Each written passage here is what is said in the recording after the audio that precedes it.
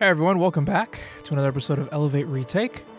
My name is Kelvin, happy to be with you yet again, your host, joined by the one and only, our pastor Michael Gibson. Sir, how are you? I'm doing well. We have had, I'd say, quite the last week or so. I guess you have in a big way, right? Yes. Yeah. Return to Palau premiere. We had 2 showings. We had 1,100 people in the auditorium here at the Keene Church. Whew. And then the following evening, we were over at Wharton Auditorium at Southwestern Adventist University, just across the street from our church building. Well, the campus is, not the auditorium. And packed out there, 250 people in attendance. And just the outpouring in our community was amazing. Yeah. So if you were there, thanks for being there. If you weren't, too bad, so sad. You'll check out the film at returntopalau.com. You know, that Friday night when we premiered the film, it's the only time when our phrase, there's room for one more, probably didn't apply. Yeah, I don't think I could have said that and been honest. It was packed. Yeah. I was up in the balcony. I mean, it was packed. It was really cool to see. The fullest I've seen our church in a very long time. Yeah. Imagine that for Elevate every... Woo-hoo! Boy. Come on. It's okay. The Lord will provide. They will. Yeah. But you got other plans, right? You're heading out to premiere it in a couple other places, right? Yeah, this coming weekend we're going to be at Andrews University, which is in Southwest Michigan. Another one of our sister institutions, a denominational school. So we'll be there for the weekend. Got one showing planned there. That's our old stomping grounds. I went to seminary up at Andrews. So go back to one of my alma maters and see some close friends and people that are still in the area that we haven't seen in a while. So that'll be good. Have you enjoyed not being the star of the show? Yes, I love it.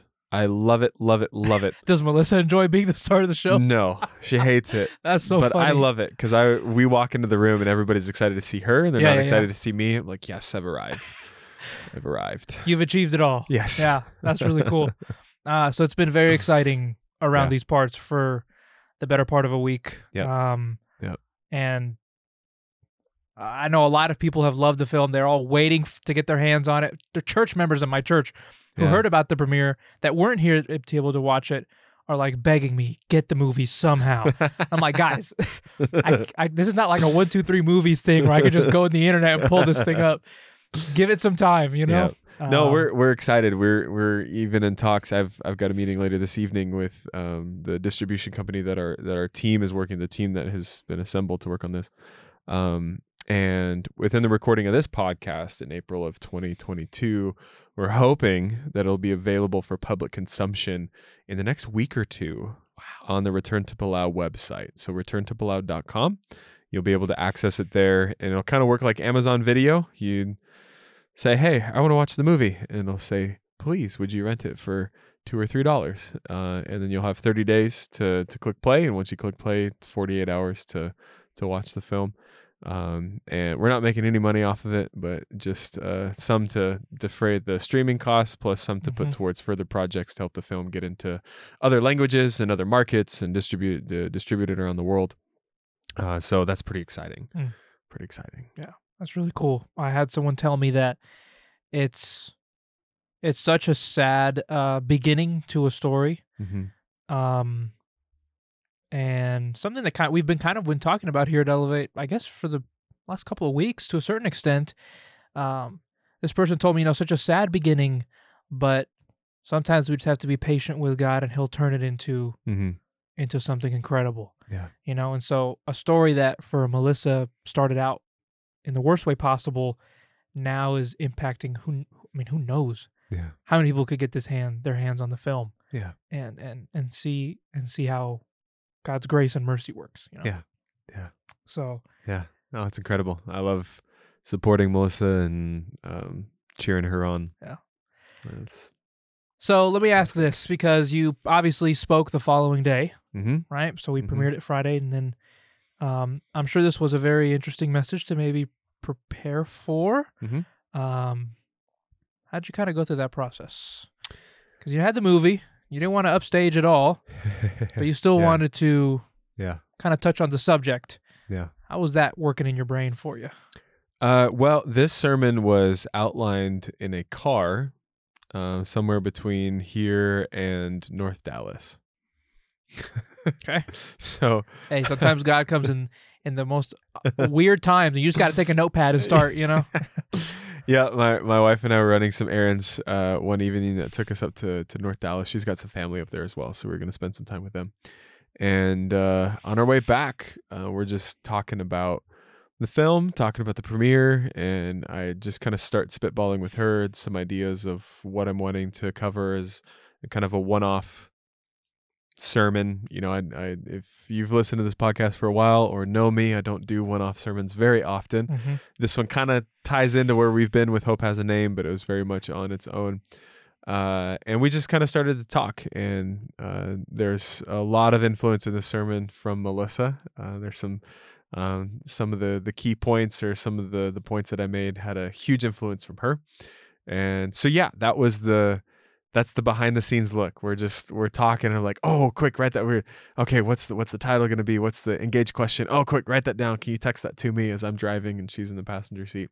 And yeah, we outlined the sermon together, and then through the rest of the week was kind of putting more flesh on the bones.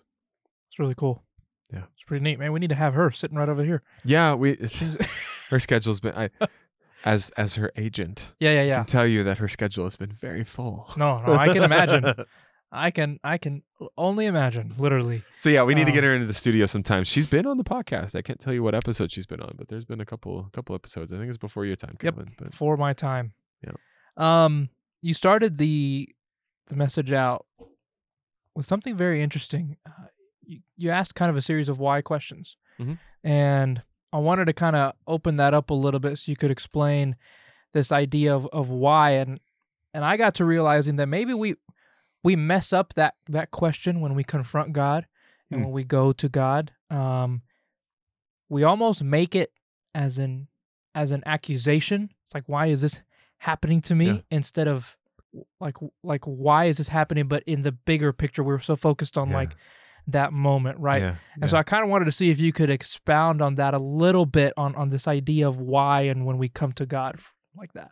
Yeah. As I mentioned in the message, that's the classic question, right? We look around in the world, we're curious, and it starts off with kind of general curiosity, and then it moves to the deeper stuff. I don't think the why question is a bad question to ask, but I do think that the response that we expect, we've got to be careful with the expectation of how God's going to respond.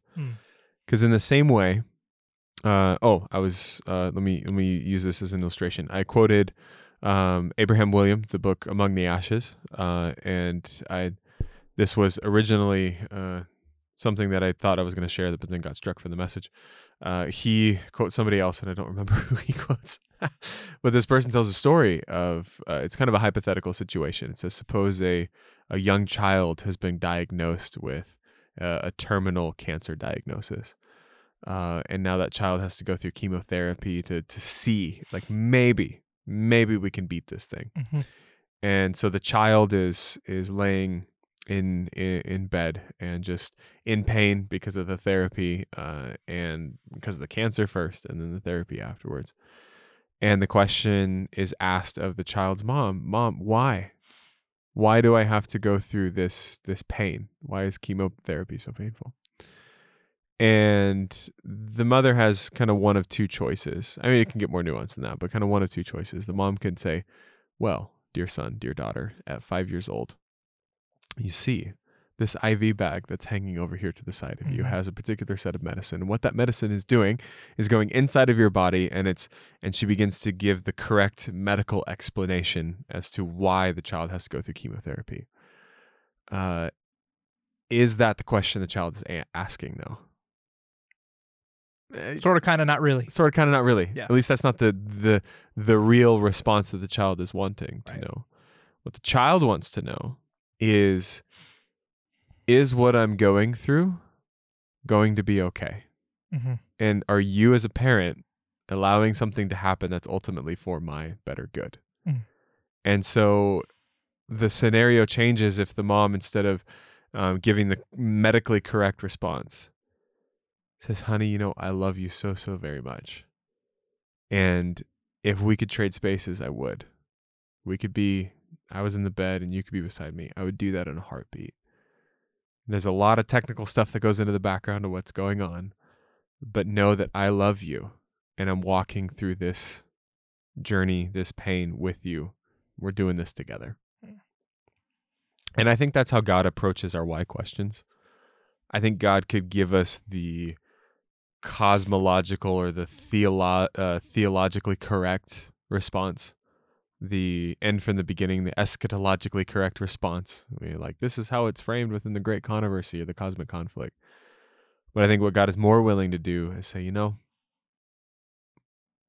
at this point, it doesn't really matter some of those details. Know that I'm walking through this pain with you. Mm-hmm.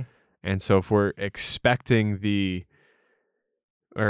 God to lay out the flight plan and explain it to us, I don't think we'll ever get that answer short of heaven. And even then, I think it'll take an eternity to unpack. So what I think we can expect when we ask the why question is a God who comes close and walks with us. To your point, we kind of mess up how we kind of don't understand the answer. Mm-hmm. And I think that's maybe sometimes it's something that can mess us up. Well, and even to use my wife as an illustration, she'll describe, no spoilers for the film, but she'll describe when she lost her parents and was abducted by the murderer. She talks about in that moment not really knowing what to do, but feeling that she was somehow at peace.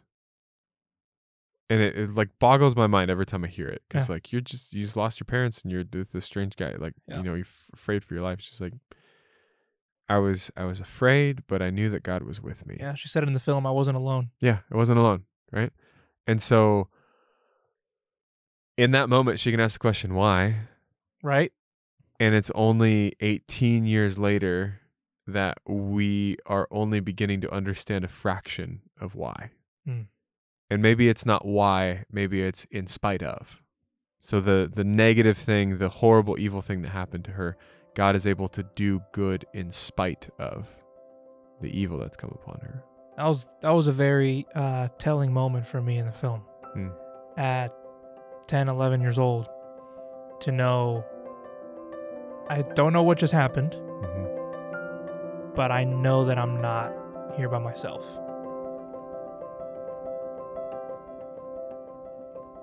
This was to me one of the most important things of the message. We talking about our suffering and the place that we sometimes find ourselves in that's very dark, and we begin to ask questions and doubt ourselves, and even at that point doubt God. Yeah. You said, and it was kind of towards the end, God's goal is not, and it's something that we, I guess, forget. God's goal is not to keep us there. Yeah. And we sometimes think that that's like the only place. So if I'm at the bottom, well, then I got nowhere to go. But you reinforced it. Like, God's goal is not to keep you there. Like his whole test with Job wasn't to keep Job there and see how long it would take. Yeah. He needed to see that Job was faithful to him. Yeah. Yeah. Yeah. Sometimes we're Christian Eeyores. Okay. Yeah, Eeyore from Can't wait for this analogy. Eeyore from Winnie the Pooh, right? Okay. I was just like, yeah. Life is life. Uh-huh. And it's not going to get any better. I don't know any Eeyore quotes off the top of my head, or else I'm sure they're out there. Maybe Shane can throw some Eeyore quotes in over this part.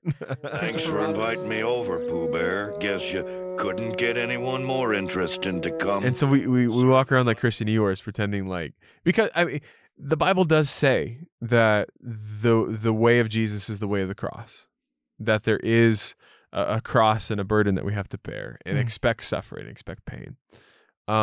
But that's not like a place that we arrive in, and we've arrived and like, oh, I'm a Christian now because I'm suffering, and like, let me stay in this horrible place. As much as the Bible talks about suffering and pain, it talks about joy and delight. And what God wants to do with us in our suffering is let us know unequivocally, I can do something with this. I can take your suffering and redeem it. I may not be able to at this moment hold my hand over you in a way that the pain diminishes, hold my hand over you in a way that you're no longer suffering, but know that I'm going to take this pain, this suffering, where you're at right now, and I'm going to work with it. And it may be 2 hours later, it may be 2 weeks later, it may be 2 years later, it may be 2 decades later, that you find out how God was holding you in the midst of that suffering and pain, and he was beginning a work in your life that only Now looking back, can you see that God was right? He says, yeah, I can work with this. I can get you there from here. I can do something Mm-hmm. with your pain and suffering that's beyond your wildest imagination. It just put me to think, do you think in the garden when Jesus says, look, if there's another way, find Mhm. one. But Mhm. if not, your will be done. Do you think at that moment he came to that realization as well? I mean, despite being half God, half man, however you want to look at it, maybe knowing how things are going to end up, but at that moment he's suffering big time. Mhm. His friends have left him, essentially. Yeah. Do you think he comes to that realization right then and there? I think so. I think in the Garden of Gethsemane, when Jesus is pouring out his heart in that way before God, we glimpse his humanity. There are moments when we glimpse his divinity, and divinity flashes forth. Sidebar. I love the story when Peter cuts off the high priest servant's ear. Yeah. And Jesus is handcuffed in chains. He takes the handcuffs off, puts the ear back on the guy's head. But and nobody even heals him. noticed. Yeah. Nobody noticed. And then he puts the handcuffs back on. And he's like, we can go. Like, I love that moment. Anyways, when he's praying, his and that divinity shown through on that one. When he's praying, his humanity is shining through. He's like, God, if there is any other way, because this is just too much. Mm-hmm. The suffering is incredible. And Ellen White in the book Desire of Ages comments that Jesus was unable to see beyond the cross. He's unable to see beyond the grave. The sin that had come upon him was so great, and the separation from God was so large. He never felt that before. No. He never felt that. He'd been living day by day in the presence of the Father, and the Father is now very much present in his life, but because of his sin, he's being separated from his life source. So he can't see through. He can't know that he's waking up on resurrection morning. He doesn't know. And I resonate with Jesus in that moment as a human being, because my suffering often feels insurmountable. Mm-hmm. God, is there any other way? Mm-hmm. Why does my wife as a young girl have to experience the brutal loss of her father, mother, and brother in front of her? And then to be abducted and left on the side of the road for dead. Why? Is there any other way? And God, I'm sure says, yeah, there probably is. But this is the way that things happen. Mm-hmm. And, whether God allows bad things to happen, we can talk about the passivity of God. I think that makes him a little bit like too passive. I think that there's, we don't give God enough credit sometimes, and we also don't give Satan enough credit sometimes. Though Satan needs no credit, the agency that Satan has to affect our lives in negative ways, Mm-hmm. and the agency that God has to affect our lives in positive ways, and how those two interact. There's a relationship there. And so the bad that you're feeling, suffering, is not the byproduct of God just kind of backing up and being like, well, I mean, I could have done something, but I chose not to. I think God is tirelessly working on our behalf. Yeah. But he self-limits to the point that, because he could overpower Satan. He could take care of all this thing and snap his fingers. Yeah. But that, and this is a whole nother tangent that you can bring us back to. The great controversy, cosmic conflict, is not a war of power. It's a war on character. And so God, because power's already been determined. Power's already been easily. determined. Yep. Yeah. God could snap his fingers and he could fix this whole thing. But what that doesn't show is his character. That's right. So God in humanity is playing the long game. He's saying, I'm going to let my character shine forth. And so when you look over the annals of history and you see how I was working here and working here and working here, you wouldn't choose any other way, because you saw I did what I could do in those moments. And that's how the devil gets us, because we're all very desperate beings by nature, and we don't understand the long game, and we hate processes. And so if he can get us away from that, well, then you can't see the plan of God because it's taken too long, or too many things are going on, and he promised you that 10 years ago, or just like things like that. He gets us very distracted from, and you begin to to not see. One of the things that I loved about what you just said about Jesus in the garden is that it gives me a sense of peace and joy and comfort, because Jesus feels, like you said, he felt the exact same way that we do. Mm-hmm. It's like, I don't know why this is happening, God. If there's another way, please tell me. Yeah. But he couldn't see to Sunday morning. Like, No. He couldn't see that, and God sees whatever's going to happen in 2 or 3 days, or for Yeah. us sometimes months, or even in Melissa's case, years. Yeah. It's like, I have that resurrection day planned for you, Yeah. when you're going to be able to finally see why this had to happen, Yeah. Well, go figure. We're talking about all of this during Resurrection Week, right? So this episode's dropping like right on time. Right on time.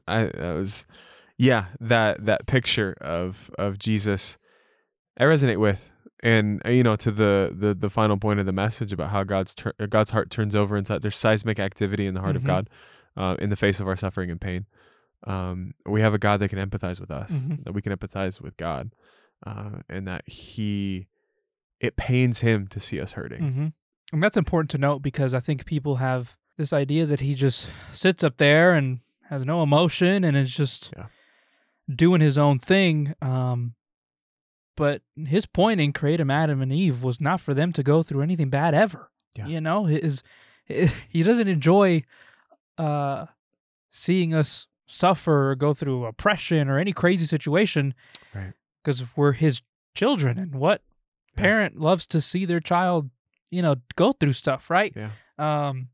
When my dad, and my dad, we're all big time into sports. Yeah. And so, he could have probably been that parent that was just hounding on me and my brother to like be perfect baseball or little league basketball players. Yeah. But he realized that we're going to make mistakes on the court, and that we're going to sometimes not catch that fly ball, and it's going to suck because we're little kids and we want to catch every ball. Yeah. But my dad understood that we have to learn that on our own, but he's going to be there every step of the way. Yeah. And eventually, hey, you'll become a better player because of it, Right. Right. He doesn't like to see us make mistakes, but he couldn't also be on top of us. And I think that's kind of God, how he is sometimes. We just kind of have to go through stuff. Yeah. But he can make you completely better out of that. You Yeah. know? So I have a listener question. Let's go. All right. We had a female last week. This is a male. Okay. Thank you, dear listener. Dear listener, that's right. And this will be interesting. I don't know if we have the 100% perfect answer to this. Okay. But we'll try our best. This person said, if God wanted to reach me, why does he have to allow suffering to happen? Can he not teach me this lesson in any other way? Yeah. Probably. But God's got to work with what he's got. And so there is evil. Jesus says in John chapter 16, verse 33, in this world you will have trouble. Now, it's not Jesus divinely prophesying and saying, you're going to have trouble because of me. Uh-huh. He's saying there is evil in this world. And I resonate with the heart of this question and the heart of the listener. So I don't want to be dismissive in my response, because I think that's the question, right? Can Jesus in the garden, can you use something else? Yeah. Like, do I have to go through the suffering and the pain? And I would say that God doesn't want you to go through the suffering and the pain. He doesn't want you to experience the things that you are experiencing. There's this thing called evil and this guy called the devil that God's going to ultimately take care of. And he's playing the long game in your life. And the devil is affecting you in that way. And I find hope and courage to know that though God doesn't bring about my suffering and pain, he uses it for his good and for mine. And so there's this redemptive idea that when I face trials and tribulations, God is working to redeem those trials and tribulations in my life. And I find incredible courage in that. I've seen it in my life. I've seen it in the Melissa's life. It's been a couple decades since she lost her parents, and we're only beginning to see what God is using, or what God is bringing about, how God is using suffering and pain to touch so many lives. Like, her dad was a pastor, her mom was a teacher. They shared the love of Jesus in their life, and in their death, they're speaking to thousands, if not millions more. And I think only God can bring about that good. And it's a miracle that the devil can't replicate. Mm-hmm. Thanks so much for being here, Pastor Michael. As always. Yep. It was a fantastic message. Yep. We're going to be taking a little bit of a break. Yes. You want to go through that a little bit to let everybody know what's going on? Yeah. So April is always an augmented month for us because there's just so many different things going on in our community between graduations and Easter and alumni weekends. I think we have a communion services. Sabbath. Yep. Yeah. Yep. All of that stuff. So it's a lot of fun, but it doesn't make for great continuity on a podcast. So this is going to be the last retake for a while. You'll probably hear some messages pop in for the next couple weeks. We're going to pause the conversations, just give us a little bit of a break, kind of retool, and see how we can continue to improve these conversations in the future. Kelvin's been doing a fantastic job. This is in no way a diminishment of what he's bringing to the table, but just to give us a little break, you know, like a little bit of a rest. And then mid-May, we're going to be back with a new series. I don't know exactly where we're headed yet. I've got a couple of ideas, but we'll tease those at the right time. Yeah, I don't think we're ready to do that. Probably Kelvin and I will talk about it off mic. It'll be suspenseful for you. Where are we going this summer? That's right. I don't know yet, but God is leading. So, yeah, if you'll probably Tuesdays we'll probably keep up with some message episodes, but Thursdays, you know, just go ahead and listen to one of the previous retakes or get caught up on a series or something. Yeah, maybe you missed out something from Hope Has a Name. You want to go back and check it out? Yeah. Go for it. Yeah. But okay, sounds good. So we'll hear you'll hear the messages. Yeah. So you may hear Pastor Michael's voice somewhere in there at some point, but maybe just maybe, but you'll hear from me at least in a couple of weeks as we get back rolling with a brand new series that we're super excited for. Yeah. Wherever God decides to take it. Yeah. So we'll keep you all posted. We'll keep you teased. If you want to stay up with everything that's going on, check out our socials. Instagram at This Is Elevate TX. Facebook as well, Elevate Ministries. You follow the Keene Church, and you'll kind of know what's going on. Yeah, you'll keep track of what's happening here in the building locally. All those links will be in the description. And yeah, thanks so much for being here, of course, again. You bet. It was a great conversation. If you're listening and you want to share the episode, there's many ways to do so. Whether you're listening on Apple Podcasts or Spotify, just click that share button. They've got a lot of cool features now where they can just paste it onto your social media, so you don't have to worry about copy and pasting links. It's really easy to get God's word spread throughout the world currently, and we ask that you maybe do so. Maybe you have a friend, family member who's going through something and you know this episode could bless them, or even the message.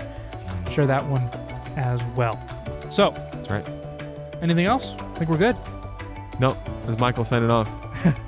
For Michael, for Pastor Michael and Kelvin, we'll see you guys next time. Remember, there's always room for one more.